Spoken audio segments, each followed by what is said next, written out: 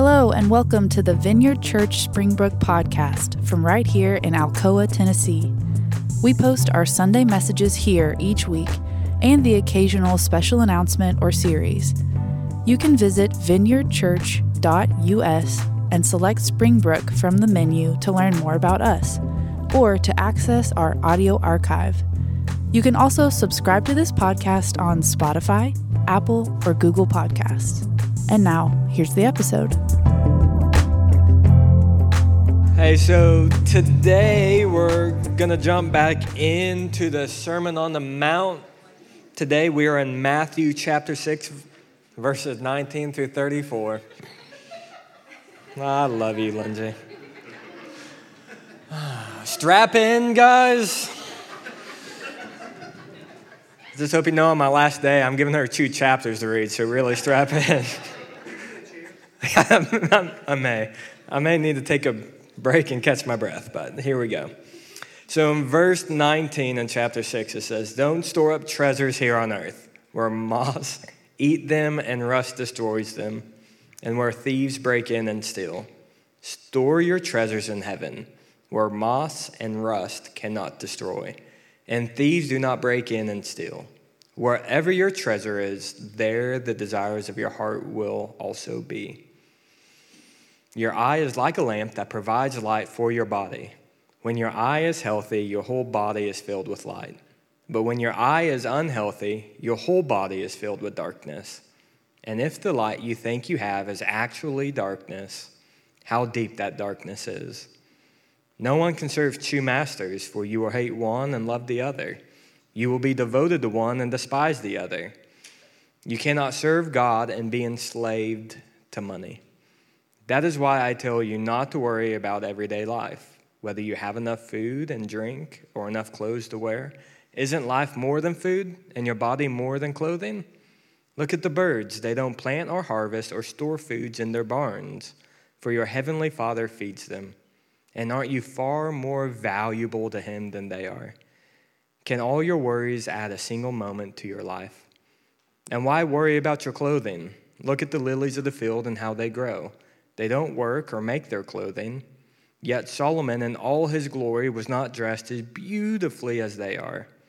And if God cares so wonderfully for wildflowers that are here today and thrown in the fire tomorrow, he will certainly care for you. Why do you have so little faith? So don't worry about these things, saying, what will we eat? What will we drink? What will we wear? These things dominate the thoughts of unbelievers, but your heavenly Father already knows all your needs. Seek the kingdom of God above all else and live righteously, and he will give you everything you need. So don't worry about tomorrow, for tomorrow will bring its own worries. Today's trouble is enough for the day. This is the gospel of Christ." Good job. Let's pray. Jesus, thank you as always for this room and for these people, and I want to just ask you to wake us up to your spirit in the next few minutes.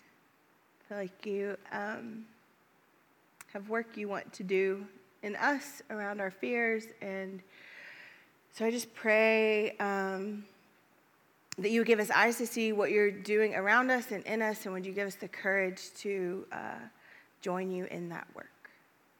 In your name we pray. Amen. So today's sermon is, I could say this a lot of times, but this one feels like it needs a huge disclaimer. It is heavily influenced by the Bible Project. Are you all familiar with the Bible Project? It is fantastic. If you're looking for a resource out in the world, the Bible Project is a phenomenal one. There's a guy named Tim Mackie that writes for the Bible Project that might be one of our real life living geniuses. And so if you hear anything this morning that you think, wow, that's really insightful, you should assume that Tim Mackie wrote it because most likely he did. And on the contrary, if you hear anything that you think that sounds ridiculous or very confusing, then you should safely assume that I wrote that. So that's how you can distinguish this. But basically all morning I could say Tim Mackie says to everything, and I'm just not, so just know that Tim Mackie said all the good stuff in here. The Sermon on the Mount, we've been here for the last few weeks, and the big, deep parts of it keep on coming. Last week, Chad talked about enemies. If you missed that, it's a must listen, a hard listen, but a must listen. And then today, we have money. Usually, when we do the Sermon on the Mount or other parts of Jesus, I just skip the parts about money. But today, we're not going to. So, and if you're here and you are new with us, you're like, great, I showed up on the money day. Fantastic. They're probably going to guilt me into a special offering. There's no special offerings. I actually think money is a great time to come visit a church, because if a church is going to get weird about anything, they're going to get weird about money, right? So let's get weird. In order to dive into what Jesus has to say here, I would like to first kind of take a big step back. It's what we do a lot around here. I think it's if I can teach any practice on the stage, it's when something seems like it's this close, it's really good to take a big step wide step back. And so I want to do that and look at the idea of generosity throughout the entire Bible. So you thought Chad reading scripture was long. Get very comfy, because we're doing the whole Bible today. According to the story of the Bible, the whole world, the story of the world, begins in the garden. And I would argue so does the story of generosity. Walter Brueggemann calls Genesis chapter 1 a song of praise for God's generosity. The Garden of Eden, it is a place in the scriptures, it's a place of abundance where everything that the first man and everything the first woman could need or want was there. The garden in Genesis 1 was set up like a party that you go to, where the host has thought of everything and taking care of everything. Have you ever been on a cruise? Okay. It makes me think of a cruise where everything is thoughtfully taken care of you, where you're I didn't even know I was hungry, but now I need ice cream because it appeared out of nowhere. Actually, maybe I should say it's a cruise 10 years ago where everything was provided for and free. Now they show it to you and then they're that would be $45,000. But there's this generous host. This is how the garden looks. This generous host who throws this party full of abundance, a place of abundance. And the host is full of generosity and loving kindness. It's a place free from worry or fear or scarcity or anxiety, where God, the generous host, creates a world that is safe and abundant, where every need was met, where there was no fear that anything would run out. The whole world, Genesis tells us, was built on a system where humans are tasked by God, by their creator, with living out his image, the Imago Dei. And when they do that, the world will always produce enough of whatever is needed. That's the system that the world was built on. And I think it's important for us to talk about this world, this system that is free from anxiety and full of abundance. Because in a Christian worldview, these are the things that we believe that the world was quite literally built on.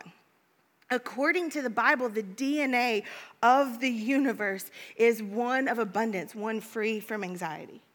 It was a world full of provision, but built into this world of provision was an element of trust. If you know the story, God sends the first man and the first woman into this garden, and in the middle of the garden is this tree, and he says that they're not supposed to eat or drink of this tree. It's like the one place of restriction in the whole thing.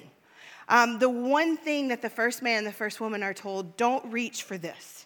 Everything else is yours. Everything else is provided for. Don't touch this one thing. And in the story, there's this movement where the man and the woman, they meet evil in the form of a snake. And the snake has this conversation with the woman where for the first time since creation, scarcity enters the scene. Tim Mackey from the Bible Project calls the snake's words to Eve a subtle undermining of God's generosity. That's what scarcity is from a biblical perspective. The snake's argument is that God was holding out on humans. He essentially says, there's something that you need or something that you want in this tree, and it's currently inaccessible to you, but I know how you can get it. And as the woman eats the fruit, humanity tastes this desire for the first time. For the first time, the man and woman experience how it feels to want something and then to take it entirely for themselves and exclusively for their own benefit. And in a moment, in this garden, the system shifts. And in the hearts of the first man and the first woman, abundance gives way to scarcity. And the story continues from there with God's people. God, he has an entire people, and he separates them. He sets them apart in order to show the rest of the world his promise of care and his promise of provision and this system of abundance. And the people of God are led to what they call a land flowing with milk and honey, where, like the garden, they could trust God for all that they needed. But like the garden, scarcity sneaks in, and God's people, they stop ruling the world out of a place of trust and hope in the generous host, and instead choose to rule on their own terms, taking what they want for themselves. We, as humans, chose to rule the world as a zero-sum game, as if there's not enough to be had, where everyone is responsible to take what you can while you can. And if you get more than you need, then you need to store it up, because it could all go away in a single moment. If you read through the Old Testament, this is the story over and over and over again: conquering, pillaging, taking, fear, anxiety. And so the Bible tells us that at just the right time, the generous host steps in and offers the world a gift in the middle of the darkness of their scarcity. And the gift that he offers the world is himself. The full provision and abundance of his presence in the world through Jesus, the Son of God. And through Jesus, God inaugurates his kingdom to fill the world with more of his abundance and presence. I was just pausing for applause because I just did the whole Bible in like 5 minutes. I'm just kidding. I'm just kidding. Which brings us, Jesus, this gift of God's presence, his provision, his abundance, brings us to Jesus and the Sermon on the Mount.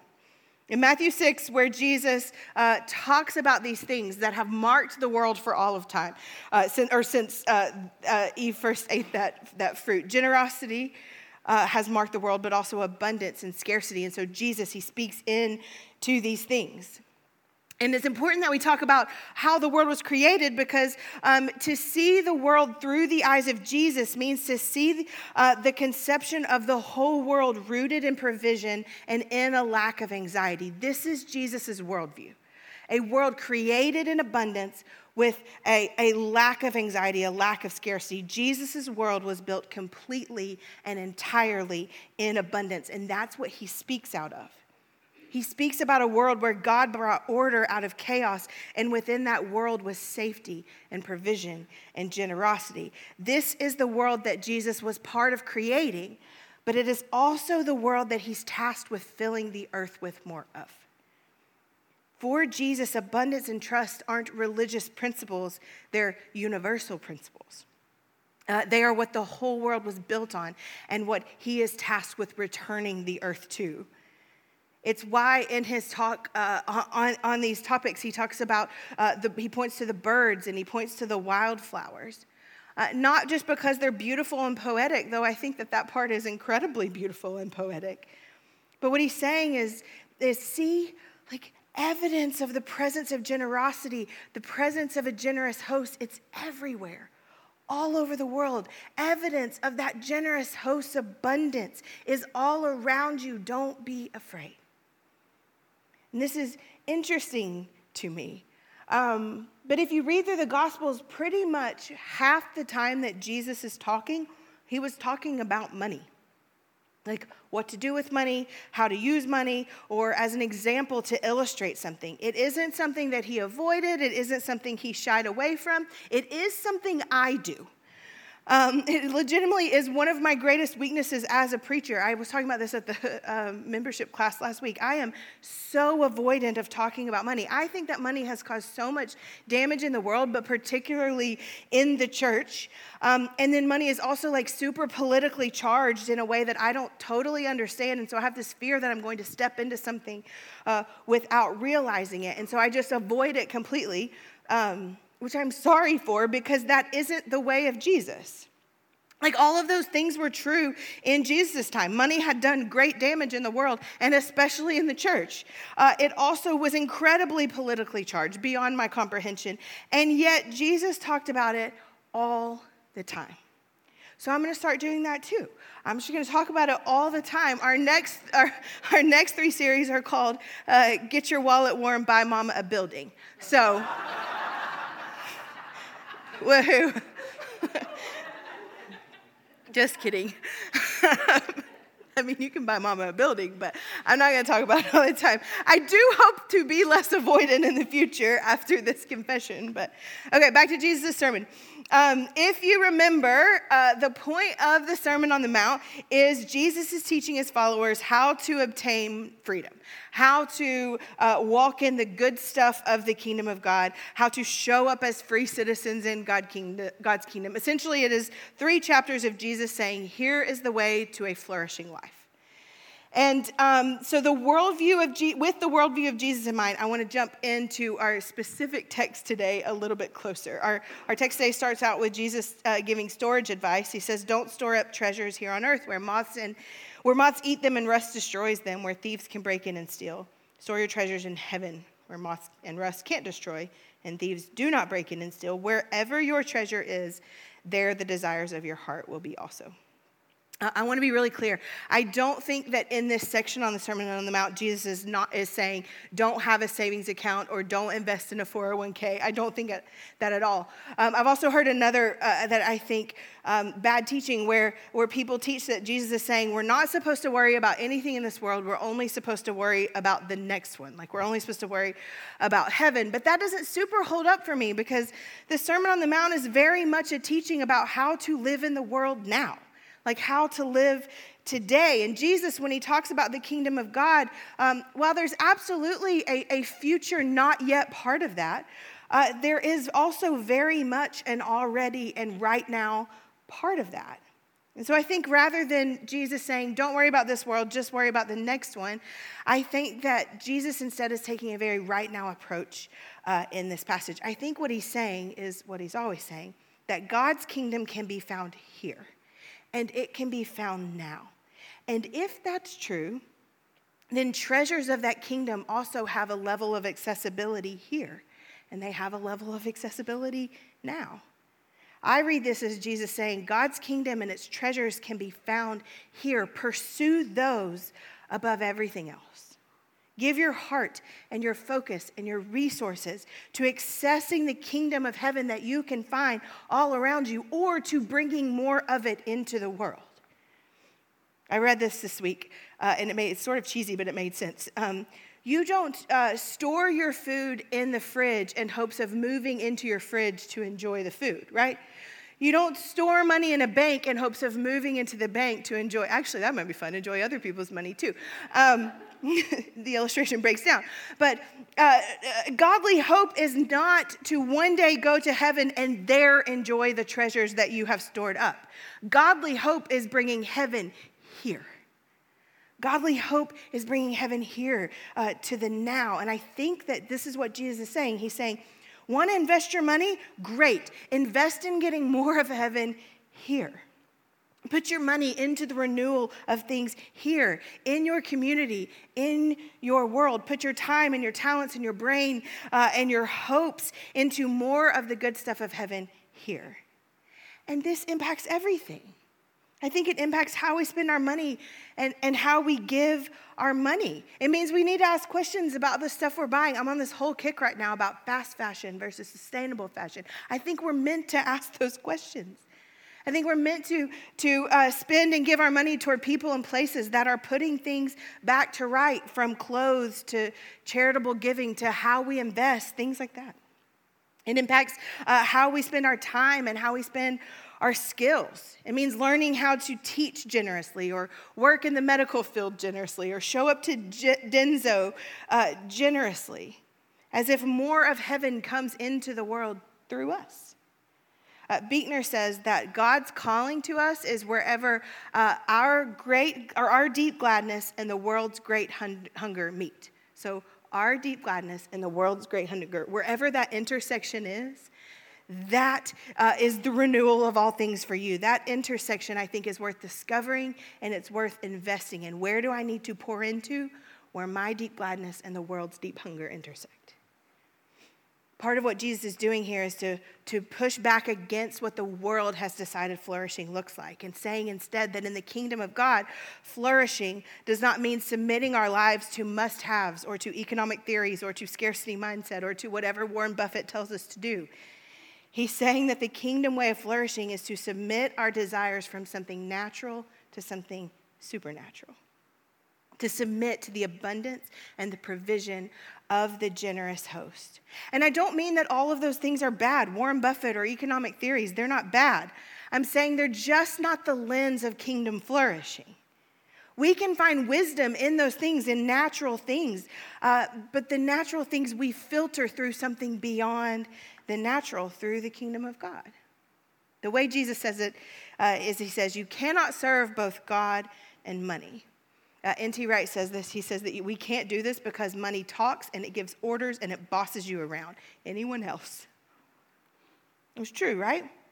And Jesus argues that a flourishing life in the kingdom can only have one boss, and that's the generous hope, or the generous host of all hope and abundance.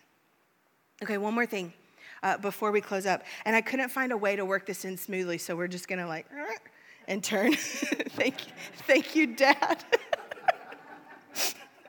I had this hunch that maybe the Spirit wanted to do something in us around the idea of scarcity. It may just be for me in front of you, but maybe it's for some of you. I really do think that this part of the Sermon on the Mount is not just a talk about giving your resources generously, though it is that.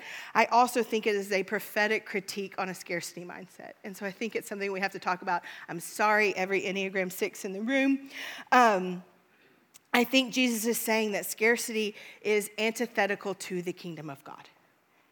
I think he's saying it because part of being human means that every single one of us gravitates in one way or another toward a scarcity mindset. We all do, and so he critiques it, and he critiques it hard. So what is a scarcity mindset? Scarcity refers to the gap between limited resources and limitless wants. It's the gap in there. A scarcity mindset is a mind set on things running out. It's living your life in fear of limitation or in fear of shortage. Scarcity, it swarms our minds with fears of not having enough or often as the panic or fear of someone else having too much. For some of you, you are terrified that you won't have enough. For plenty of us, we're afraid that someone else is going to get what is meant for us. And it somehow both threatens us with unfulfillment and then becomes the proof of that threat. It is a nasty thing that invades us. If you've ever, here's my best example of scarcity mindset. If you've ever set down a tray of pizza rolls to a group of 15-year-old boys, then you have experienced scarcity mindset. Those jokers will burn their hands and the roofs of their mouth off completely in order to make sure that they get all the pizza rolls that they want and that their friends don't, right? It is scarcity mindset in activity. It is hilarious to watch, but it's also a little bit embarrassing if you take it a next step further, because I feel like watching them is how it was watching me live my life. Anxious and afraid that it is going to run out. The money, the time, the energy, the excitement that they're going to run out. Scarcity mindset is going on vacation and never looking up to enjoy the vacation because you're counting pennies or steps or what could have been. It's me right now, currently in my life, because I have 3 more weeks of Chad and I am in a full-on panic about it because it might run out. Scarcity, it's everywhere. It's in our theories of economics, and it's in philosophy. Everyone from Aristotle to Marx to Kant. It is the base and the foundation of so much 21st century thinking. And yet Jesus seems to be talking about another way. A universe that's rooted not in a fear of things running out, but a root in abundance. A safe place with a generous host. And he seems to be teaching that part of the renewal of our minds means taking seriously his call to guard ourselves from being owned by scarcity.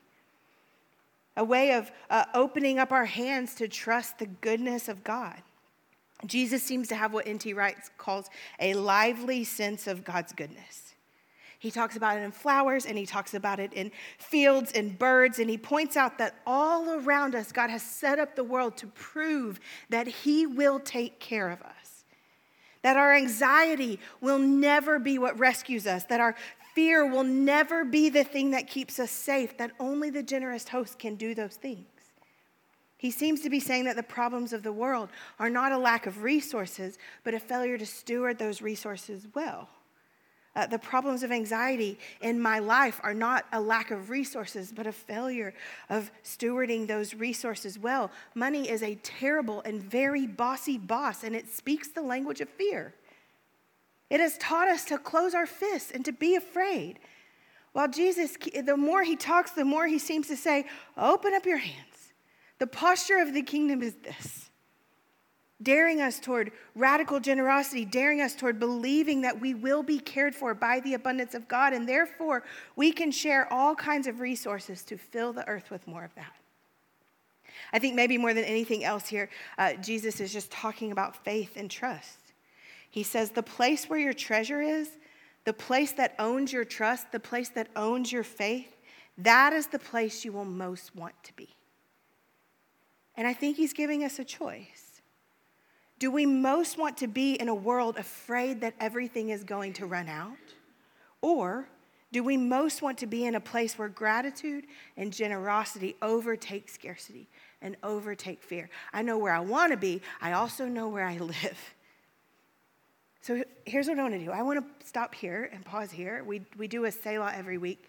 That's what we call it. It's just a quiet pause to not move on too quickly from whatever we've talked about. I want to spend a quiet minute, and I want to ask the Holy Spirit to do two things in us. There are going to be verses on the screen. If it's helpful, follow along. Spoiler, they're the Message version of this, and it does not get better. It is really convicting.